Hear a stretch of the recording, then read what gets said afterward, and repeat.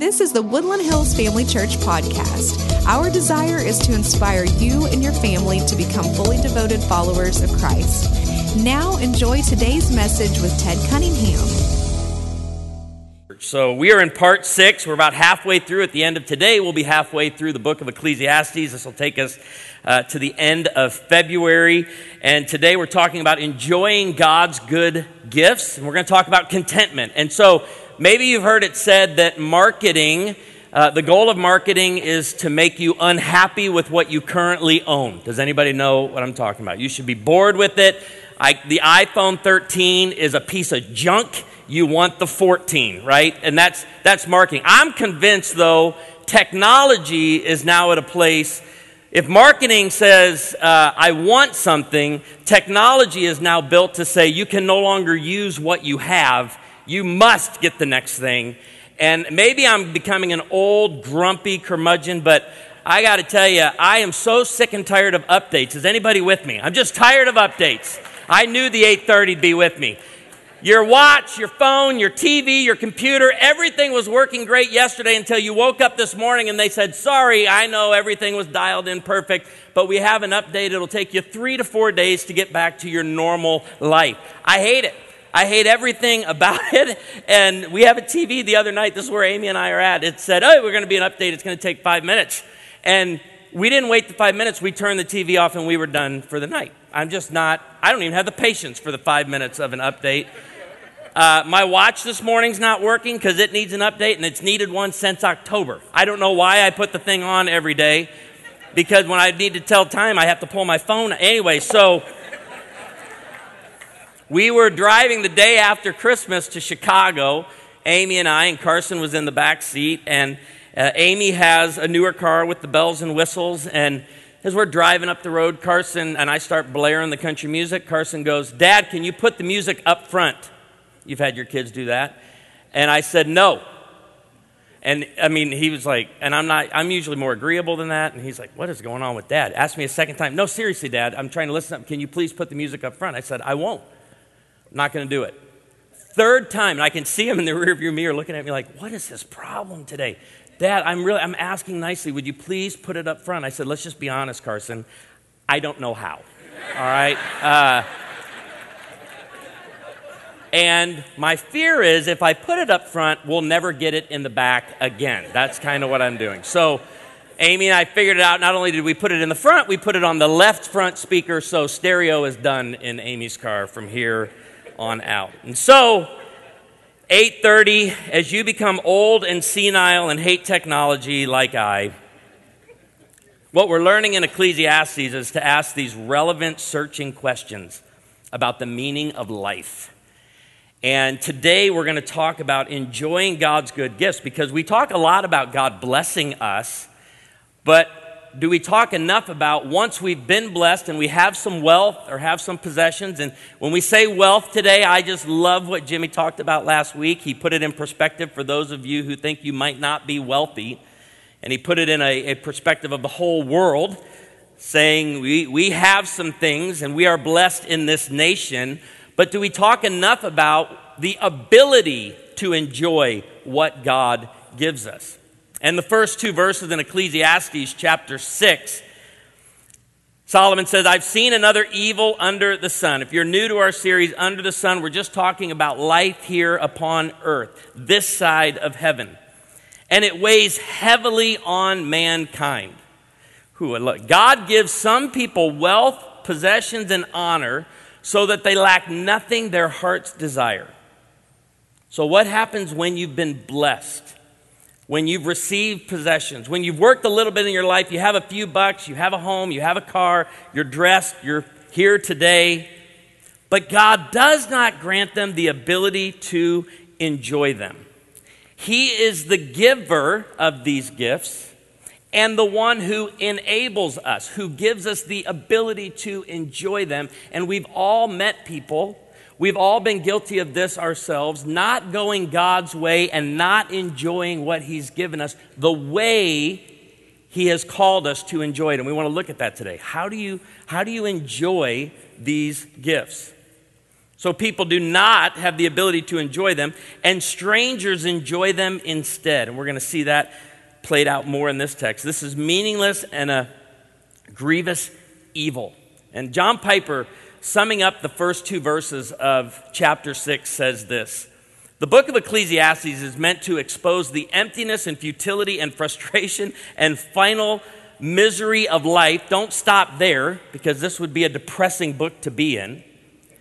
The solution here is he's talking about all of this without God.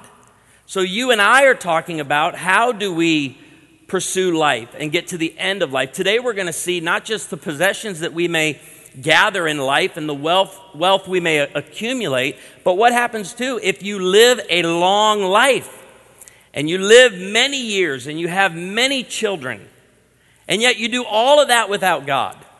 Futile, empty. You've wasted your time.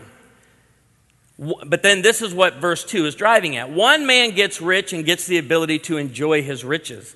Another man gets rich and loses his ability to enjoy it. And we're going to see two ways specifically today how that happens. And the lesson from both is this. And this is the key. This is our takeaway from today. It's where we're going to start and it's where we're going to end. Don't set your heart on riches. Don't set your heart there. Enjoy what you have been given, but don't live there. And so we're going to build this out today. And so here's the secret for us. And it's not a secret. I love this. And I love how Dave Ramsey often brings that up. We talk about the secret of this, the secret of that. It's not a secret. God's not keeping any of this from us. Pursue life with God and enjoy what he's given you. If you want to enjoy what God gives you, be grateful, receive it with thanksgiving, be generous. Your parents taught you this. The Bible teaches us this. Learn to share. You're a steward of what God has given you. Don't keep it all to yourself. Learn to give freely. And we're really going to get to this one today. Be content. Right? Let your mind and what your eye sees, Solomon's going to build out, what it sees right now, what is in front of you right now. Learn to be grateful, generous, and content with that rather than letting your appetite constantly move toward the next and strive toward the next. I want to make sure as we go through this today, too, that we're thinking about it as parents. Because I've told my kids for years, I don't mind spoiling you so long as you never act spoiled. I think that's how God treats us. I don't mind blessing you so long as you never act like a spoiled brat, acting entitled and like you deserve it and you're owed this. Our friend Carrie Newhoff puts it this way: kids who feel entitled to everything will be grateful for nothing.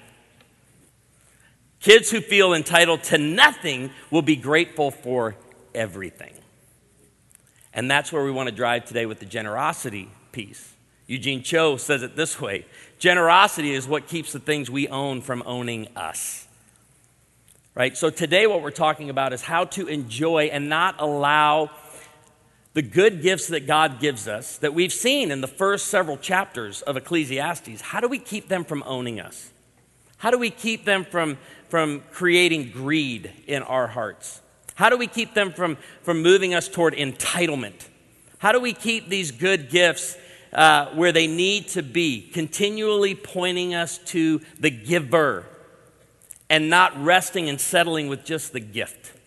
In Luke 12:15, we read Jesus saying, "Watch out, be on your guard against all kinds of greed. Life does not consist in an abundance of your possessions."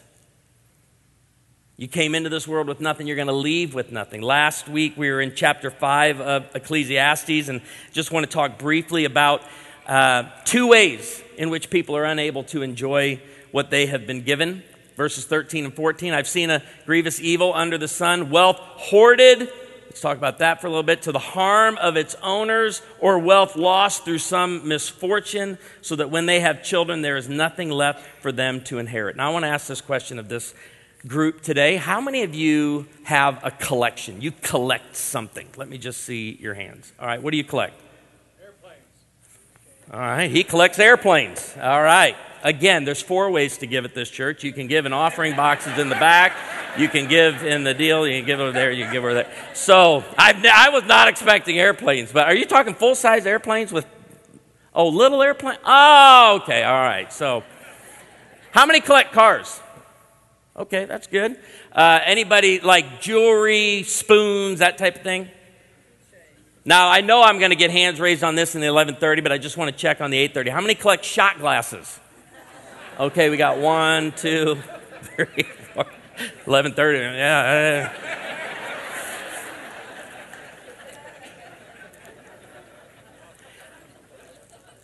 There's nothing wrong with a collection.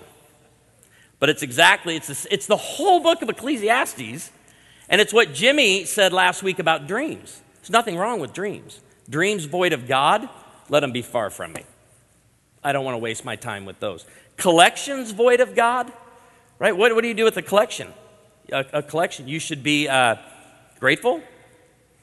You should be generous. I never intended to collect this, but I have a collection. I collect stickers.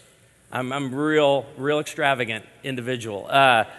But they're primarily fishing stickers, and even more specific, fly fishing stickers. And I gather them from all over, and people give them to me, and I know I buy unnecessary amounts of them, but I have a whole drawer full of them.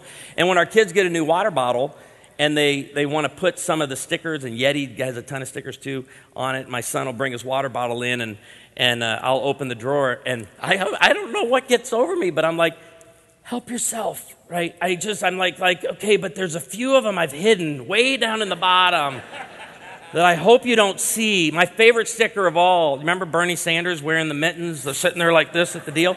I have that sticker with him sitting on a Yeti holding a redfish, and it's my favorite sticker. And I've moved it to another drawer so it doesn't end up on my son's water bottle. I love that sticker. Isn't that terrible? Can I tell you how much that sticker costs? $3.99. And I'm holding it like this is ridiculous. This is insane. But this is what our possessions do. They get a grip on us if we're not careful. Even as simple as a sticker. I love this show. Absolutely love this show, American Pickers, with Mike and Frank. But I got to tell you, I'm yelling at the screen sometimes. I don't understand. They'll go to some guy's place and he'll have 14 shipping containers in the back of his property that have weeds growing up taller than the shipping containers. They'll open one that hasn't been opened in 20 years. They'll dig through it. Mike will get in there like a rat through a maze, right? Get all the way to the back, pull out this sign, just this rough sign, and go, man, I like the subject material. I like the graphics. It's in pretty good shape. I'll give you $100 for it. And what does the guy say? No, I think I'm going to hold on to that. And I'm sitting there with Amy going, all right, he hadn't seen it in 40 years. He hadn't seen it in 40 years, and I don't want to bring up the obvious. Bro, you're 92 years old. You're 92. You ain't got many years left upon this earth. And your kids are going to have to come and open up all 14. They're going to sell these containers by the lot. What in the world do you think? But we do this. We do this. We let our stuff just build and collect. This is not how God intended for us to enjoy. Hoarding, what did he say? To the harm of its owner. This is one show I can't watch. I don't watch this show. And I'm sad when I watch that show. And I deal with enough sin and sadness and brokenness in the world as part of my job that when I come home, I don't want to consume it as entertainment. Does anybody know what I'm talking about? So I don't watch sad things on TV. It's why I won't be watching the Cowboys tomorrow night. I'm just not gonna watch it. But I did watch the Jaguars. Was that not unbelievable last night? That just blew my mind. Amy's like, what has happened to you? I'm like, I don't know. I'm staying awake way longer than necessary. But anyway, let's get back on track. This show, I mean, you deal now with mental illness, and you deal with people who have just allowed it to stack up waist high, shoulder high to the ceiling high in their home. And you see what it's done. I mean, we have a story in this town of a home that was recently purchased by someone, a realtor in our town I was talking to, and a couple died, younger than me. I mean, and you could point a lot of their death back toward hoarding. Hoarding. It actually took their lives just because of what they were living in and the way they were living. Sad. And so I go back to collections, and this movie just popped in my brain this week. Anybody remember Mr. Miyagi's car collection in Karate Kid? And this was a big part of Daniel-san's training. And I went back, and you can rewatch just this clip when Mr. Miyagi walks out and just goes to Daniel-san, choose. Oh, what a great line in the movie. And what's Daniel-san say? No, I can't do it. Choose. And I don't know a lot about cards, but he picked the nicest one. I think the movie, it's definitely the one that pops off the screen. Choose, and he gets in it, and they just have this moment of honor. And as he's driving off, it's the most iconic line in the movie. Bonsai, Daniel-san! And he yells back, Bonsai! And you see, he says it 3 times, nothing but joy in Mr. Miyagi. They're not trying to teach a spiritual lesson in Karate Kid right here, but you get it. This is exactly, follower of Jesus, what we're called to do with what we have. And when we give, there's great joy. And I'm just going to give this just practical application. This is just, you don't have to do this, but maybe think about it. If you have a collection, consider offering something from that collection this week to someone. And don't I don't need a toy plane, but I was going to say that's why I had that when you said planes. I'm like, this is it, Lord. We're finally, the church is getting a plane. I'm just kidding. No, we ain't going to be that church. Anyway, only at 8:30 do I say that. That does not go out online. I will anyway. Consider it. Consider what an opportunity for. I'm gonna give away Bernie Sanders this week. Oh, what a giant! And it's the moment I give it away, I will be online ordering 2 more. I'm just gonna tell you. So I know it's a little different if you collect cards, and I know some of you are like, "Oh, easy to give a sticker away. I got to give a car away." I'm not telling you to do anything, but I'm just what joy! And as I hand that sticker to whoever it's going to be, it will be bonsai. Bonsai. I don't want harm brought to me because of things that I need to hold on to.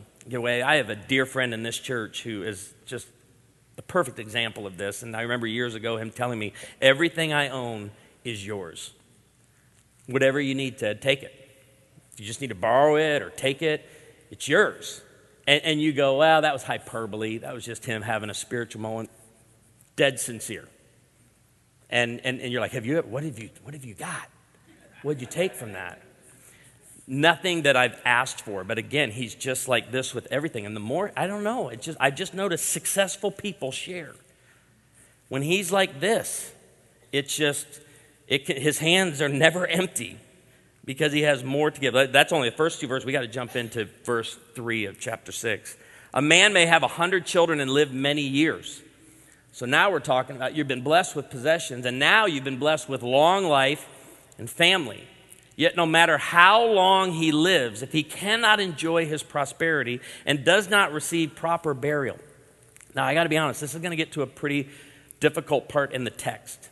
And the word picture that Solomon is going to use to describe this person who goes through a meaningless life, who goes through a life accumulating, possessing, building wealth, and it's all void of God.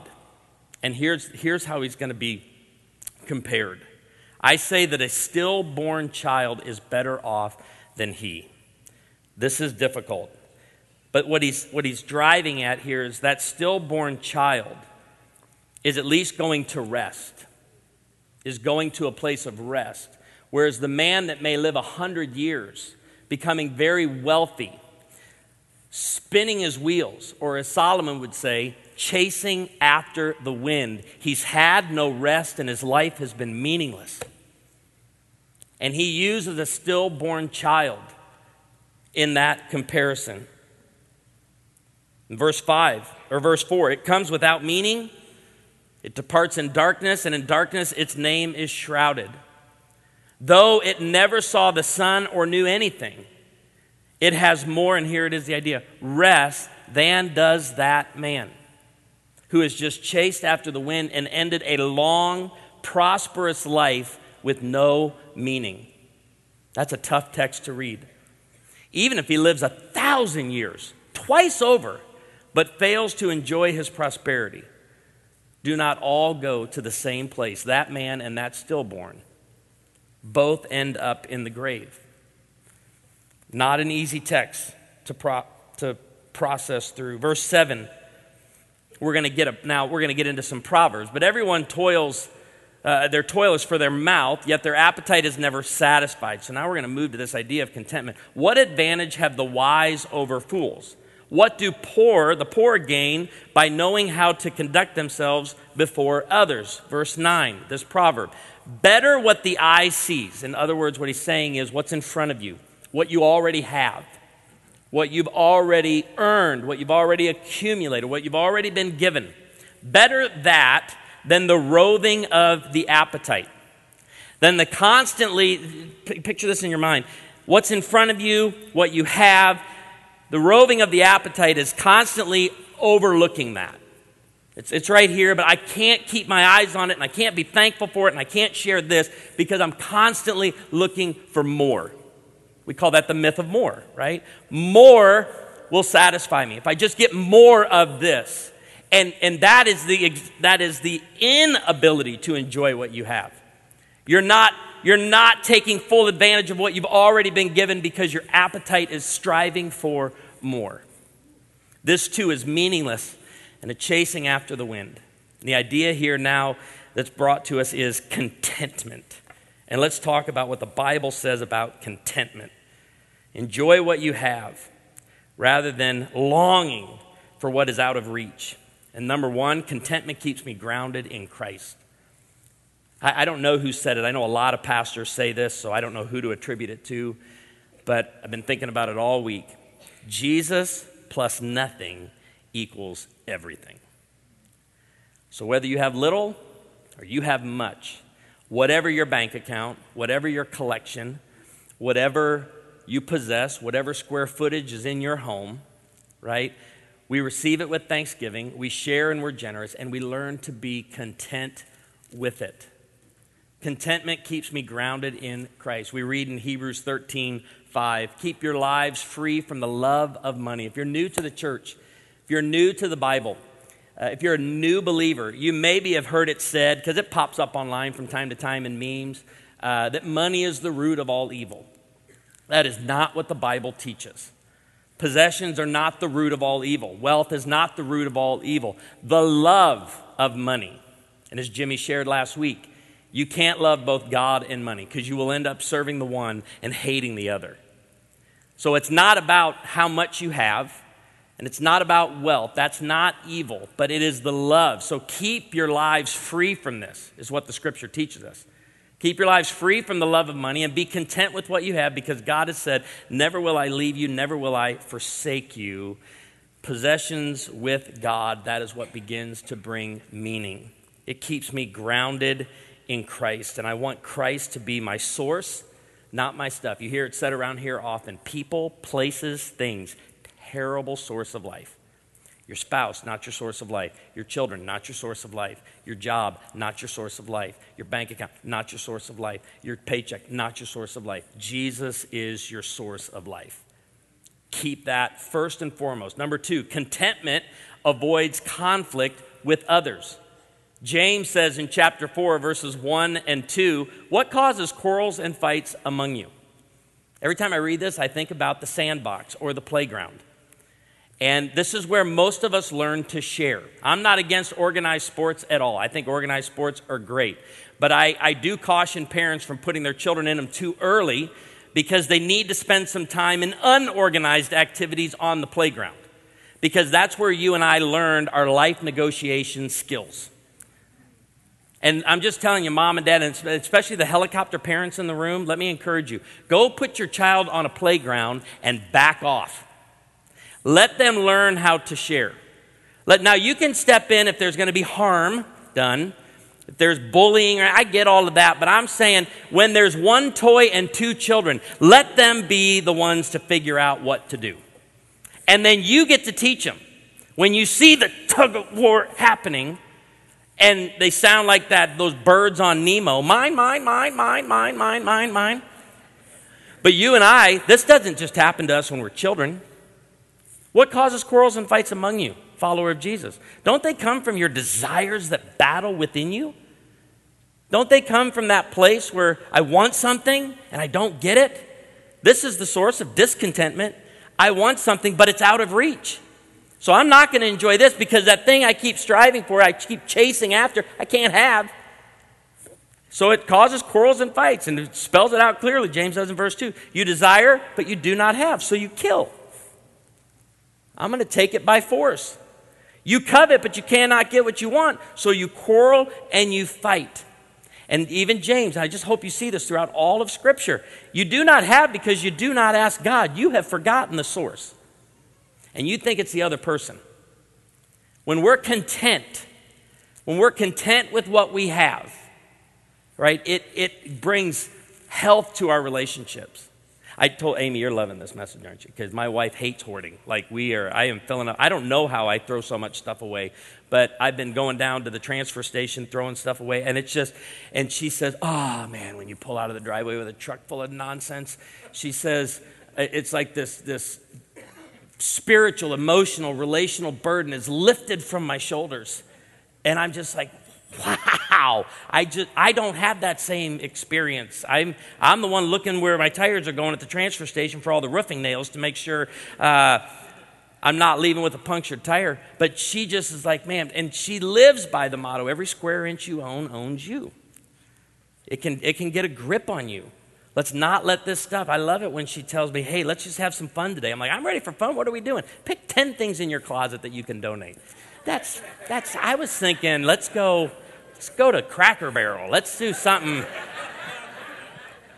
But let me tell you, in marriage and family, with our children, at work, right? The quarrels and fights you have at work because that promotion that you want, that you think you deserve, and it is yours, and it is given to someone else. What causes quarrels and fights among you? It's you want, you can't have it. So we grumble, complain, argue.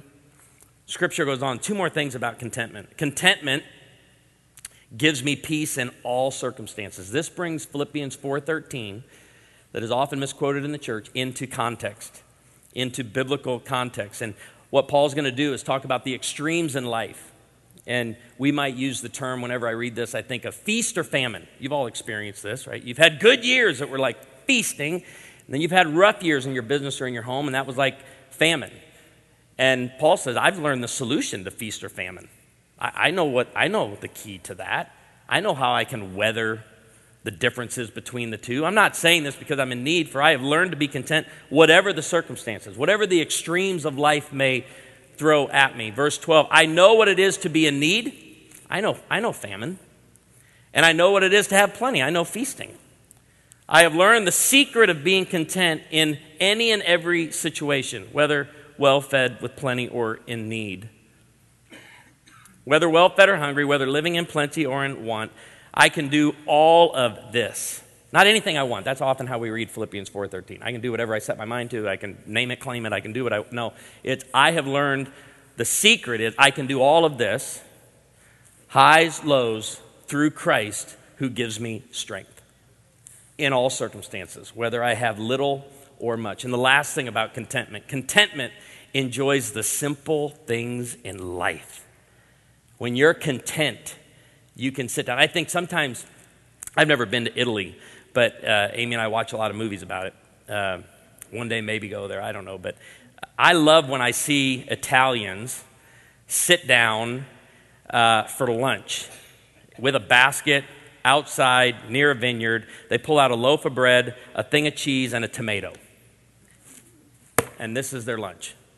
And my first thought is, we should have some protein. There should be some protein on this. And no, they cut a couple slices of bread, a couple slices of cheese, they have a tomato, and I'm just going, and we're like fantasizing about it. Like, why aren't we doing, and I know I just had chicken fried steak for lunch with mashed potatoes and gravy. That was a lot, and it's heavy, and I'm feeling it still. But those simple things in life, right? And we need to be grateful when we go out to lunch today, or we go home and we have our food and our drink and just relax in a home that, and maybe it's not the perfect home for you, maybe it's not the home you've always wanted, but I hope you kick back in your home. And this is why I think the tiny home movement has taken off. People are like, I not only want to enjoy the simple things in life. I want to pursue the simple things in life and be grateful. And I think this goes back, and you read this all the way through Ecclesiastes. We read, if I'm finding joy in food and drink and my labor under the sun, I will be content with that. In 1 Timothy 6:6-10, we read, godliness with contentment is great gain. For we brought nothing into the world and we can take nothing out of it. This is where your parents got that line. But if we have food and clothing, we're going to praise our Father in heaven today. I think this is what Jimmy was driving at all last week, right? It's just, you're wealthy. You're wealthy more than you know, my friends. If we have food and clothing, we will be content with that. Those who are always striving for what's out of reach, those who want to get rich. Have you ever had anybody try to, sell you on a business that they're in and they're wanting you to get into it because you're going to make a lot of money? I always love when people ask me, what would you do with an extra couple $1,000s a month? I always love to respond the same. Oh, I don't want that burden. That just seemed, I ain't got time for that. Like you can tell that's not in my training. What would you do if you could make this? And I'm like, oh, I don't want to make that. That seems. I have dear friends that just sold a business and made a lot of money, and I just see it resting on them. They have a huge responsibility now. And I'm like, I'll tell people, man, I've got so much going on in my life with family and ministry and all of that. I don't have time for that. I don't even have time to manage that extra money or business. And some of us need to just not only be grateful for the food and clothing, but let's be grateful for the work that God is sending you to later today or tomorrow or this week and what he's given you. Those who want to get rich fall into temptation and a trap and so many foolish and harmful desires that plunge people into ruin and destruction. Here it is again, what we just talked. It's the love of money. It's not money, the root of all kinds of evil. It's the love of money. Some people eager for this have wandered from the faith, right? Because you can't serve both God and money. You're going to pick one or the other. And today we're seeing it's life and possessions with God, not without him. They've wandered from the faith and pierced themselves with many griefs. Let's end in Ecclesiastes 6:10-12 as we talk about God's divine providence. It's how the chapter starts, it's how the chapter ends. And I know sometimes we believe that we know better than God. We know our needs better than God. We know what would satisfy us better than God.